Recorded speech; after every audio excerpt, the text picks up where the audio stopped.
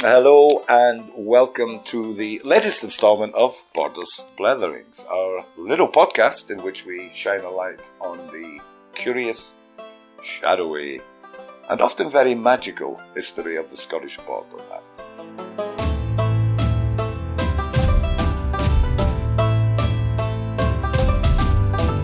Mary, how are you today?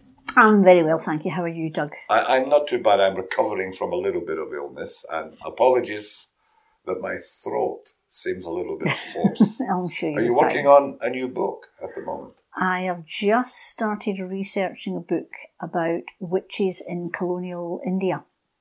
Witches in colonial India? Indeed. So I'm at the very, very early stages of chasing that up. That I shall read, because I could write on the back of a bus ticket what I know about witches in colonial India. But interesting you say that. Before we start on today's topic, where we're going to talk about, I believe, a particular gentleman who hailed from these parts, in fact, indeed. from nearby Selkirk. Mm-hmm. I thought I'd start with this.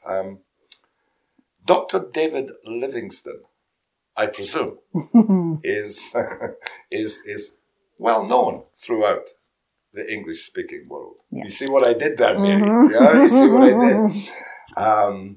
Whereas the guy we're going to talk about today is perhaps much less well known, but maybe in your opinion, and you can help our listeners understand, it's probably more important and worth knowing about. I would argue, yes. This came to me as a topic, and we're going to talk about a gentleman named of Mungo Park. Yep. At a recent trip to the Great Tapestry of Scotland, which now has a permanent home in nearby Galashiels, and I would advise any of our listeners who are planning to come to the Scottish borders in the future to take a visit and have a look at the Great Tapestry. When I visit that, and maybe recently for the 5th or 6th time, I used to take students there, language students there, when it was housed in the Parliament building in Edinburgh. Oh, yeah. I'm often transported back to my early school days, to schoolboy history. You know, when I sat with 35 other people in a classroom with a big map of the world behind us, with big swathes of pink. Yep. All over. Where, if not drummed into us, the whole image of the British Empire was there. Yeah. In image form. And this morning on my walk with Cassie, I met a couple of people, and I said to them, today we're recording a podcast, and we're going to talk about Mungo Park. Mm-hmm. Both of the people I spoke to said, "Who?" Yep. And when I said, "What can you tell me about Dr. David Livingstone?" "Oh, yeah, Dr. David Livingstone, I presume." Meeting with Stanley and so on. And that reminded me of my schoolboy history, where these tales, when I'm a very young boy, these tales of adventure and daring do and the empire were all around. So my question is, why do few of us know about Mungo Park? I mentioned the tapestry. There is a panel on the Great Tapestry of Scotland. I think it's entitled Scotland in Africa. Banner headlines. David Livingstone. Yeah. In a wee corner, Mungo Park. I know. Why, Mary? I don't know, because he is, in my opinion, incredibly much more important than David Livingstone. I'm glad you say that. I mean, Mungo Park, yeah, so let's start with the basics. He's from the Yarrow Valley, he's a local lad, his parents are tenant farmers, they farm from the Duke of Buccleuch, he's relatively well off. He's a clever laddie, we're talking the end of the 18th century. Yeah. He's a clever laddie, and he's going to the grammar school in Selkirk, and then he's going to go up to Edinburgh University, and initially, his parents wanted him eventually to go into the Church of Scotland, and that's important. Oh, right. So they wanted him to be a minister in the kirk. But he goes off to Africa, and he does a whole heap of explorations in Africa. Unfortunately dies out there. But because of what he wrote about that, he has had a huge influence, I would say, to this day. about what happened in Africa, much more so than David Livingstone. And also, if I'm not wrong, he predates David Livingstone. Oh yeah, significantly. Yes. Maybe I can ask you. He dies young-ish, but he's around at what I would say the age of the Enlightenment. Mm-hmm. Does Mungo Park deserve to be up there with the likes of David Hume in terms of his significance during the Enlightenment period? I got the impression you were going to say some negative things about this chap. Really difficult because he's significant, but I would say he's significant in a negative way, not a positive way. Okay. It's really difficult. Okay, he goes to university. He's destined for the Kirk. He studies medicine and botany, does various things, and initially he sets off to be he becomes an explorer, basically. Sets off his first journey, goes off to Sumatra, and he comes back from Sumatra, and he's discovered several types of fish that wasn't known to people, and birds and things, and he writes about this. And that sort of standard explorer stuff. You go out, you discover something new, you come back and you tell everybody in Europe, and everybody in Europe oohs and ahs over it, even though the local folk in Sumatra knew perfectly well who these fish were. Anyway, so that's fine. The problem is that he gets to know lots of different people. He gets to know his brother-in-law, and his brother-in-law is John Dixon, and he's involved in setting up the Linnaean Society, which is this Linnaean stuff is when you categorise plants and animals, species and all these things. So they're quite important and influential. And then there's an organisation called the Africa Association in London. Now, at this time, we're talking about 1780s, 1790s at this point. And, of course, all the colonial powers are having a look to see what they can steal from various places.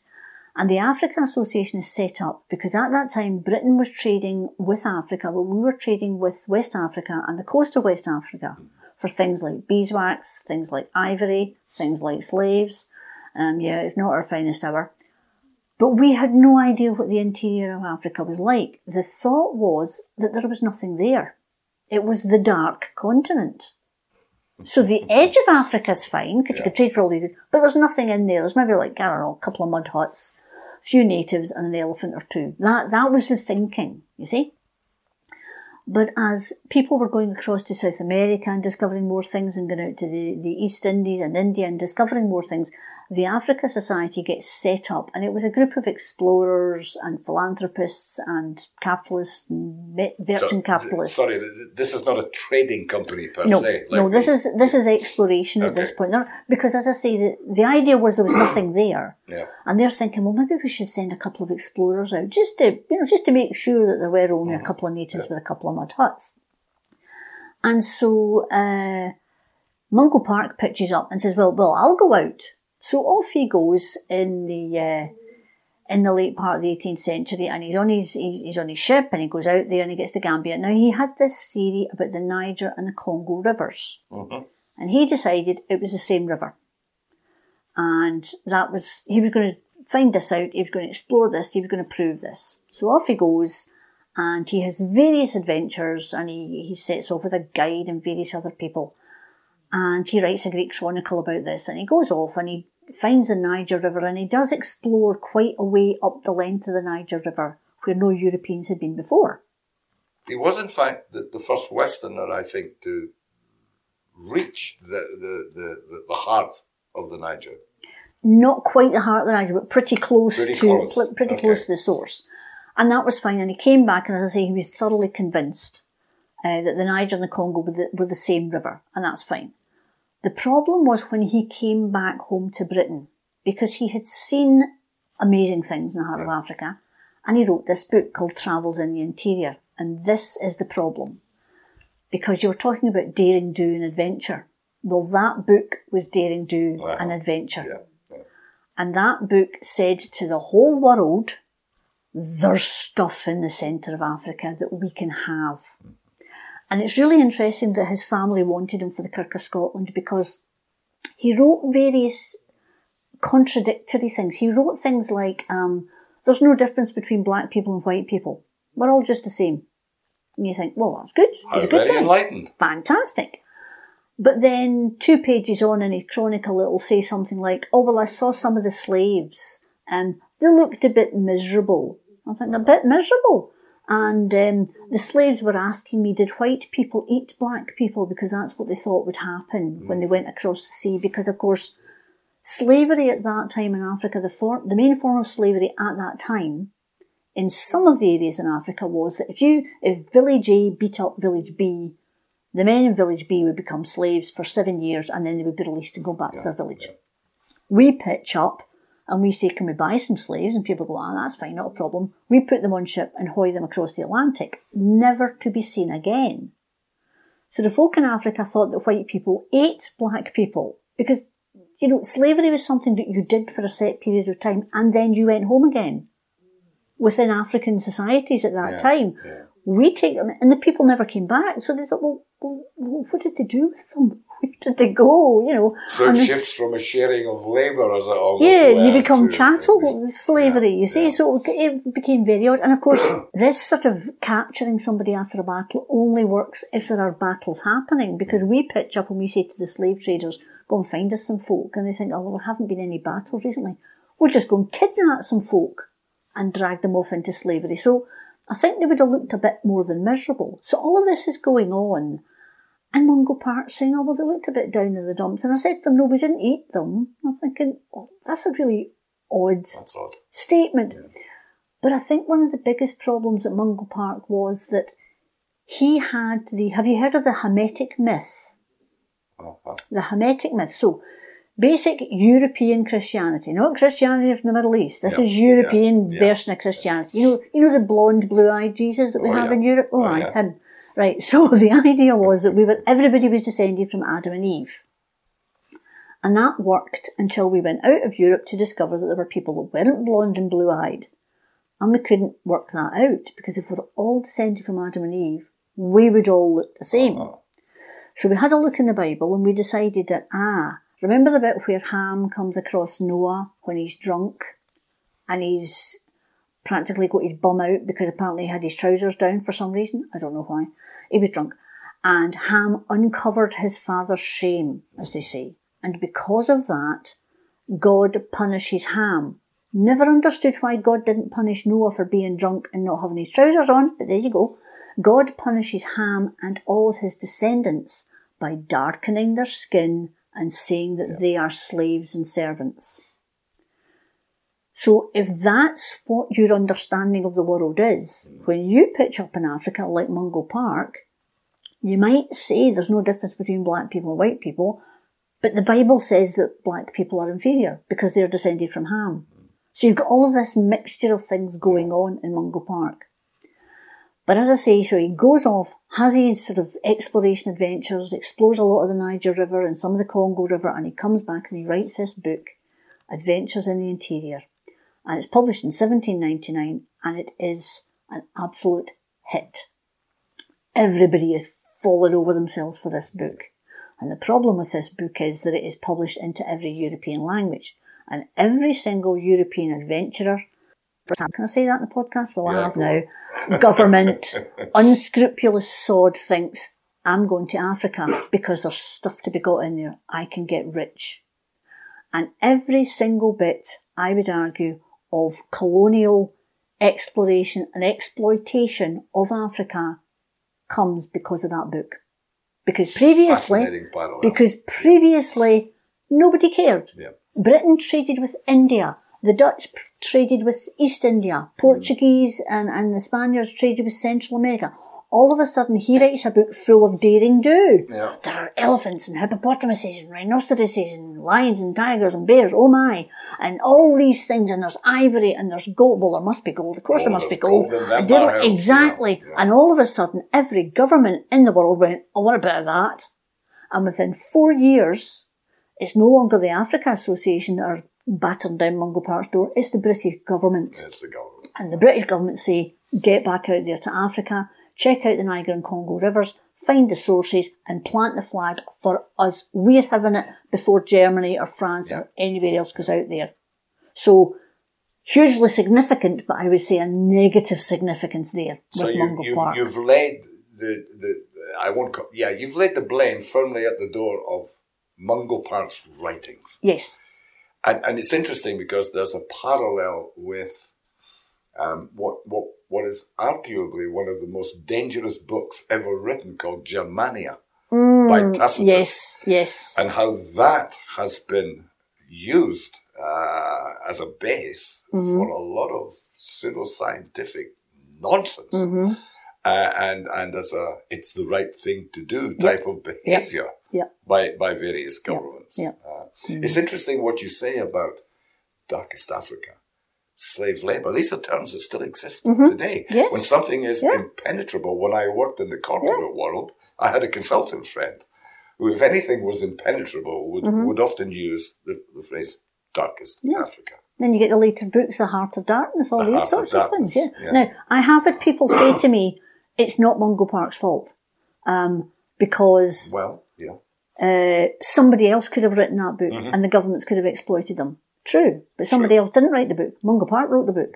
Mungo Park could have done his exploration, come back to Scotland, got married, which he did, had a family, which he did, settled down to be a doctor, which he did, written about his exploits, handed the book to his friends and his family, everybody would have oohed and ahed and said he was wonderful, had it printed in the Scottish Borders, everybody would have said he was great, and they would have put a statue up to him. There is a statue, we'll talk about that later. He could have done all that, and that would have been it, and he could have spent the rest of his life in the Borders, being a doctor and being, that was the guy that went to Africa, isn't he exciting? No. He goes down to London, he gets the biggest publisher he can find in London to publish that book. He makes sure that book is published in French and German and Italian and Spanish and Dutch and every other language. And he was the one, and the minute that book is published in London, he becomes the toast of London. He himself had gone to the Africa Association. They hadn't gone to him, he had gone to him. He had been pushing for a job with the Africa Association. He wanted to do all of this. He comes back to Scotland, he gets married, he gets a job as a doctor in Peebles. And then Again in the Scottish Borders. Have I upset anyone from Peebles? And then the government come to him, they approach him and say, will you go back? He could have said no. He could have quite easily said, well, no, I'm sorry, I've got a wife and 2 children who are dependent on me, but never mind, tatty bye dear, I'm offski. I'm a medical doctor in Peebles. I've got all my patients that are dependent on me. But no, he's off, he's back into Africa. And he does his second exploration. And this is what's fascinating about Mungo Park. He only ever went to Sumatra once and Africa twice before he died. He didn't actually discover that much about Africa. It's that book he wrote. It's the book. So he goes back to Africa the second time, and again he's going to prove that the Niger and the Congo are the same river. They're not, by the way, but he was determined to prove it. And that's not having a go at him then, because people genuinely didn't know. So he goes back to Africa the second time, goes back on his expedition. This time he takes some slaves with him this time. The white people and black people being the same, that's completely out the window now. He's got slaves with him, carrying all the bags, no doubt. Aye. So there's him, there's a couple of mercenary soldiers, there's some slaves who are obviously doing all the hard work, and they decide to go up the river. They're going up the Niger to see where they can get to. Now, he is warned that the local traders and the local tribes don't like European people. Because European people have got this really bad habit of pitching up, stealing all the young men for slavery and leaving again. Exactly. We're not liked. We're not popular. We are not welcome. He ignores all of this because, of course, he's British. It doesn't matter. So he's in his canoe with all the rest of them, and they're going up the river. And as they go up the river, they're going through different tribal territories. And again, he is warned. There's a Mandinka guide with him, and he says, as we go into the different tribal areas, you should say hello to the local chief. You should give him something as a toll or a present so that we can safely pass through the area. And Mungo Park says, nah, not doing that. Oh! Nah, I don't need to because I'm a white European. What do I need to do? Whatever. So he goes up the river. So obviously people get a bit annoyed and they're a bit worried and people keep saying to him, but they don't like us, they don't trust us. So in a couple of areas, the party gets attacked by the local tribes. The local tribes have bows and arrows and spears. He's got guns. So he shoots. He also has a very bad habit of shooting people first and asking questions afterwards. So there's 2 or 3 occasions where apparently folk came out in canoes, local people came out in canoes, they weren't attacking him, and he shot them. Before they'd even know, because they were coming out to ask him who he was and where he was going, he shoots them. He just assumes that everybody's antagonistic, or he assumes it's perfectly okay, and he just keeps fighting people. Questions later scenario. Exactly. When you can no longer answer. And as he keeps going up the river, because he's doing this, people are telling the next tribe up, the next lot of people up, there's this white guy coming up the river in a canoe with slaves. He's shooting people. He won't give tribute. He won't give tolls. He says he's here to look at the river. What's he looking at the river for? We all know where the river is. Yeah. Why do you want to look at a river? They don't trust him at all, and it's getting worse and worse and worse and worse. And eventually it gets to the stage where they're attacked, and him and the party are all killed. He and actually 2 others drown in the river because there's nothing else they can do. That's all he's done. He didn't discover anything. I'm surprised, and I'm not liking this guy now, Mary. I'm surprised you say that about meeting the important people locally. Now, you know, I lived and worked in Turkey for many years, in southern Turkey, and I travelled around running English classes in different parts of southern Turkey.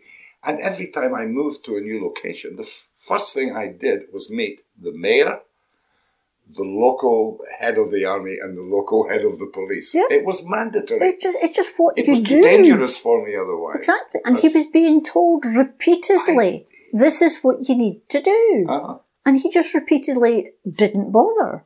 Now, I don't know if this was because he as an individual was particularly arrogant, but it was certainly informed by the fact that he was a white European. He was there on government business as far as he was concerned, and he did not care what the damn natives were talking about. He had absolutely no concern for everybody else. I mean, one of the oddest things is he has 2 or 3 soldiers with him, and they were just mercenary soldiers, and he actually calls one of them mad. And this is how he describes it. Oh, he wasn't any good for anything because he was mad. I'm thinking, he's so disrespectful to people. Yeah.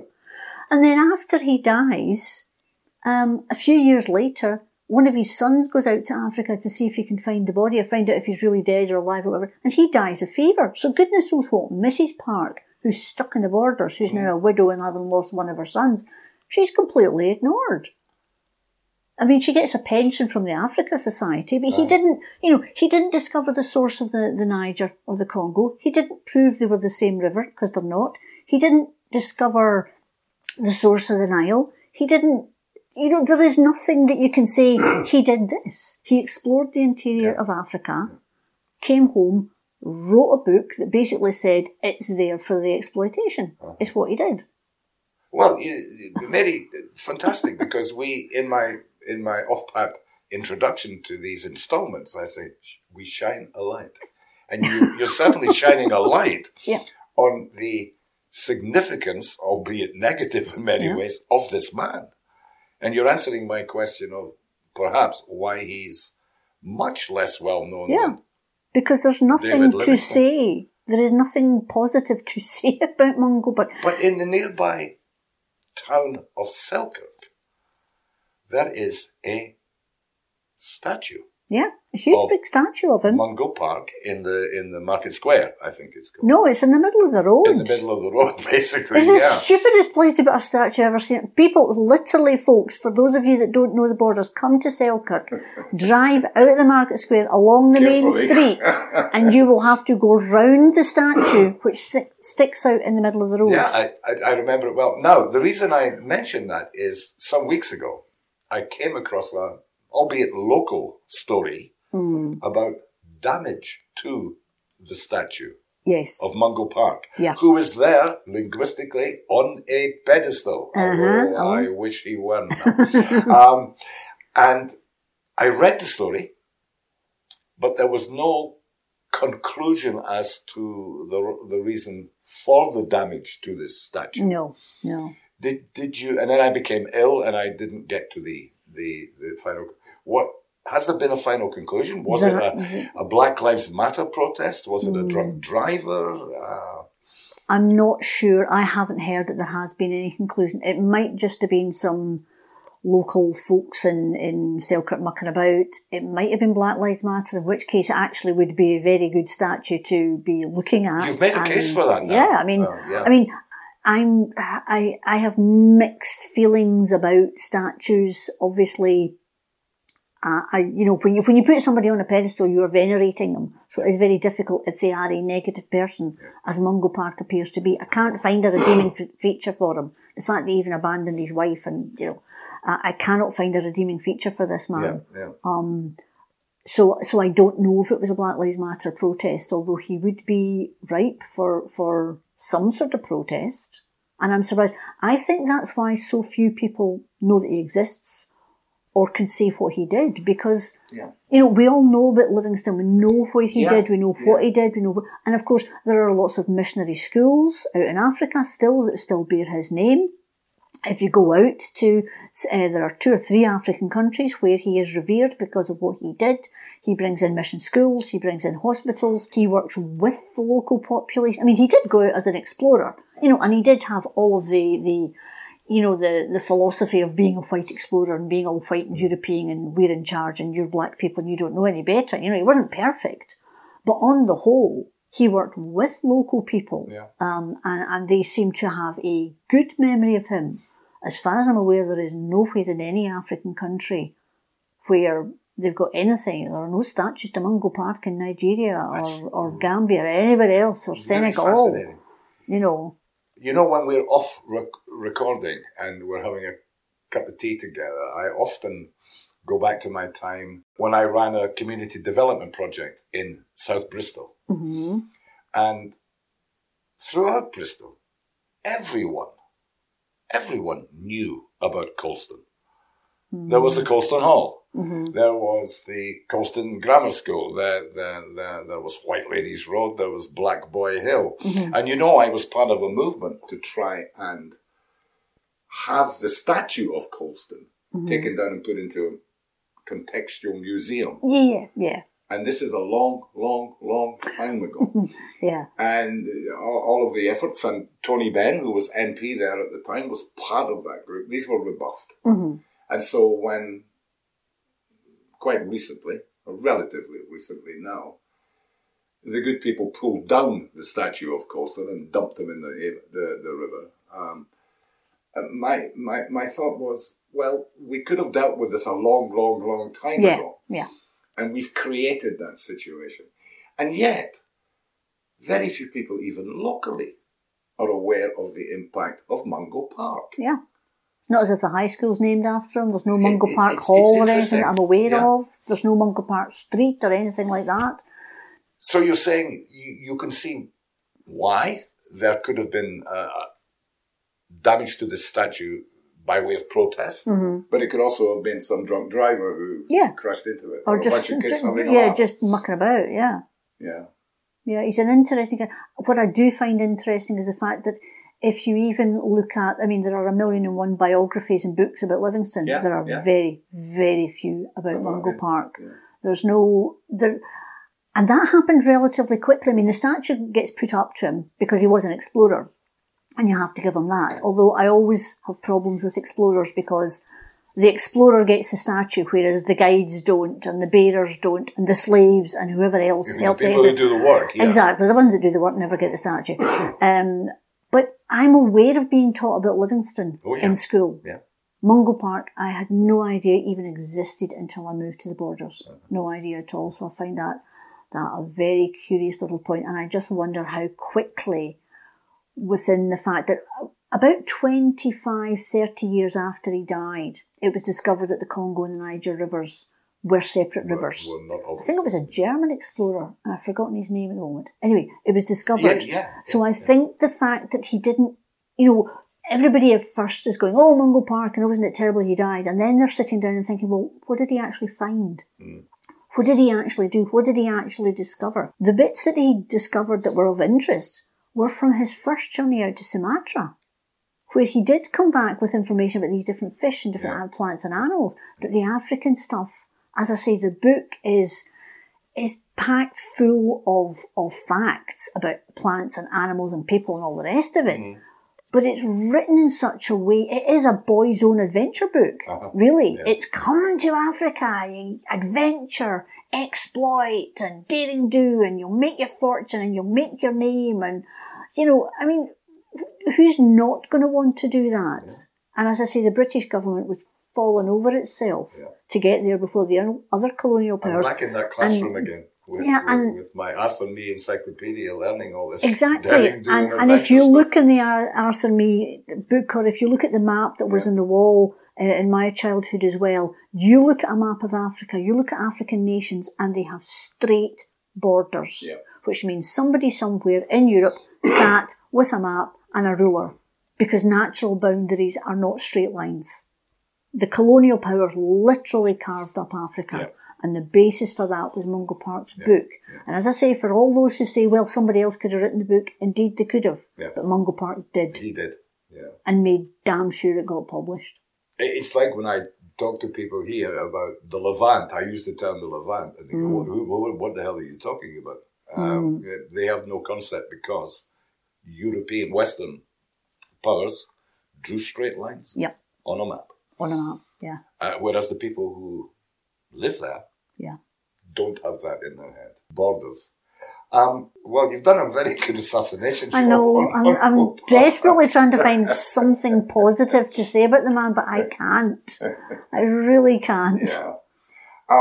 That said, Mary, when I talked about the great tapestry and the panel Scotland in Africa, how would you sum up the rationale and the motivation and the drive behind all of those Scots who visited Africa around the end of the 18th century and subsequently? You said at the beginning his parents wished him to go into the kirk. Yeah. Does he go out to Sumatra with this kind of missionary zeal in the first place? Is that seed already sown in his mind? No, not really. He's going out as the exploration. He trained as a doctor at Edinburgh University, but seems to have found being a doctor boring. I mean, he says that himself, that he was bored by the fact that he was a doctor. Uh-huh. So he was looking for something, he was looking for exploration. And of course, remember, we're talking the 1790s. And if we can go back 100 years and to our last podcast, we had the Darien venture. I'm always thinking about that as we speak. Yeah. So, the Scots are explorers. Yeah. And of course, although the Darien venture became the Darien disaster, that looked to explore. Scotland's a small country. And if you do want, if you want to explore something that's different from Scotland, there are very few opportunities except to go out to places like Africa. Uh-huh. And so I think it was the fact that he was a little bit bored by life in Selkirk, and then he was a little bit bored by life in Peebles. No disrespect to Selkirk or Peebles. Bored by life in Selkirk? But he wanted more. He wanted something different. And that part of him you can admire. Mm. The fact that he abandoned his wife and children, well, maybe, but then that was of its time. That's what men did. Men went out and women stayed at home. So I'll sort of give him a pass on that one. Going out to Africa to see what there was to see. Fantastic. Brilliant idea. But not speaking to local natives or not speaking to the local tribes or not speaking to the local folk. Shooting people before even asking questions. Yeah. Saying that black people are the same as white people, but by the way, I want 3 slaves to carry my bags. I'm not forgiving him that. And that book, I'm sorry, I just can't forgive him that book. You got that. Yeah. And what you're saying plays into an issue I have with, I often hear, the Scots and the Irish, culturally, they're great travellers. Well, I think it's not that binary. You have to think into clearances, plagues, famines, and the drive. Yes. Also, if you're from a small country, if you look at the opportunities in a small country as opposed to the opportunities in a large country, it's not true. But there are a lot of people that say Americans don't have passports. America is huge. Yeah. If you live in California, you can go and explore, I don't know, Wisconsin or Arkansas or Florida or New Hampshire. Yep. If you're in Glasgow, what are you going to do? Explore Edinburgh. We're a tiny little country. If you have that in your personality, you're going to leave. You're going to want to see something bigger. And the seeing something bigger part is the positive. It's what you do once you've seen it and how you relate it to others. Instead of coming back and saying, Africa is this fantastic country and there are all these different peoples in there and there are all these different civilizations in there and there are all these different cultures in Africa and there are amazing animals and flora and fauna. That would have been a positive. Yeah. But the way it was pitched, now, I'm possibly going to backtrack here a little bit. the colonial governments were looking, because we're going into the 18th century, people are jockeying for position, within Europe. So you're wanting to find places to rob them blind of their natural resources. Yeah. So maybe Britain would have got to Africa even without Mungo Park's book. But they absolutely picked up on that book and ran with it. Yeah. And they didn't go there with a levelling up agenda. No, they went there to exploit as much as possible. Yeah. Okay, excellent. I have a much clearer view of this man and his place. Yeah. In those. I did ask you a question before I rudely interrupted you about the motivation and drive of this large number of Scots who set off. I'm going back to the tapestry. Scotland and Africa. What would you say, just as a finishing up point, was the main drive and motivation? Are we talking exploitation more than anything else? Or are we spreading God's good word? Or? I think there's push-pull. I think there's both. We did go out there. We did have huge numbers of missionaries, a very high percentage of missionaries in African countries were Scots. Partly, even though the Darien venture had been 100 years before, Scotland was a pretty poor country. Yes, still. Indeed. It was a small country. It was quite a parochial country. And again, you've got the Lowland Highlands split. So it's partly economic, wanting to better yourself, a bit of exploration, a bit of being pushed. Yep. I think there's a mixture of factors of being pulled to new places like African countries or India, and also being pushed out of Scotland, because unless you became a doctor or a solicitor or a teacher, there wasn't really anything very much you could do. Yeah. There was no, for a lot of people, the first and the second sons were inheriting the farm or becoming a minister. By the time you got to son number 4 or son number 5, Mungo Park, I think, was the 7th son out of 13 children or something like that. He was never going to inherit his dad's farm. Well, his dad was a tenant farmer, but you know what I mean? So, so I think it's a push and a pull, as it always is. Yeah. And personally, I've always had this issue with this old saw, travel broadens the mind. And you know what a modal verb is. I don't need to teach you modal verbs, but I always think that there's a modal verb missing. Yes. Which is travel can broaden the mind. Yes. But not necessarily. Yes. I will finish on an anecdote of a person I once knew several years ago. Thank you. Who proudly told me that he had never been out of Britain. And I argued with him and I said, yes, you did. I said, because you went and collected your son when he was unwell on a school trip, and you drove on the ferry and you went across to Calais. And this person proudly said, I never set foot out the car. I picked my son up. That was a very well-educated person who seriously thought it was a point of pride to never have put his foot on foreign soil. So I doubt if travel would have ever broadened that mind. That mind was never broad in the first place. If there's one last thing we can possibly learn from Mungo Park, is to look at his life and learn not to have those attitudes and not to treat other people as anything other than human beings, as flawed as you and I.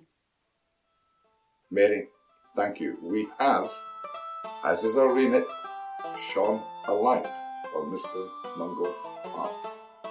Thank you very much. And thank you for listening.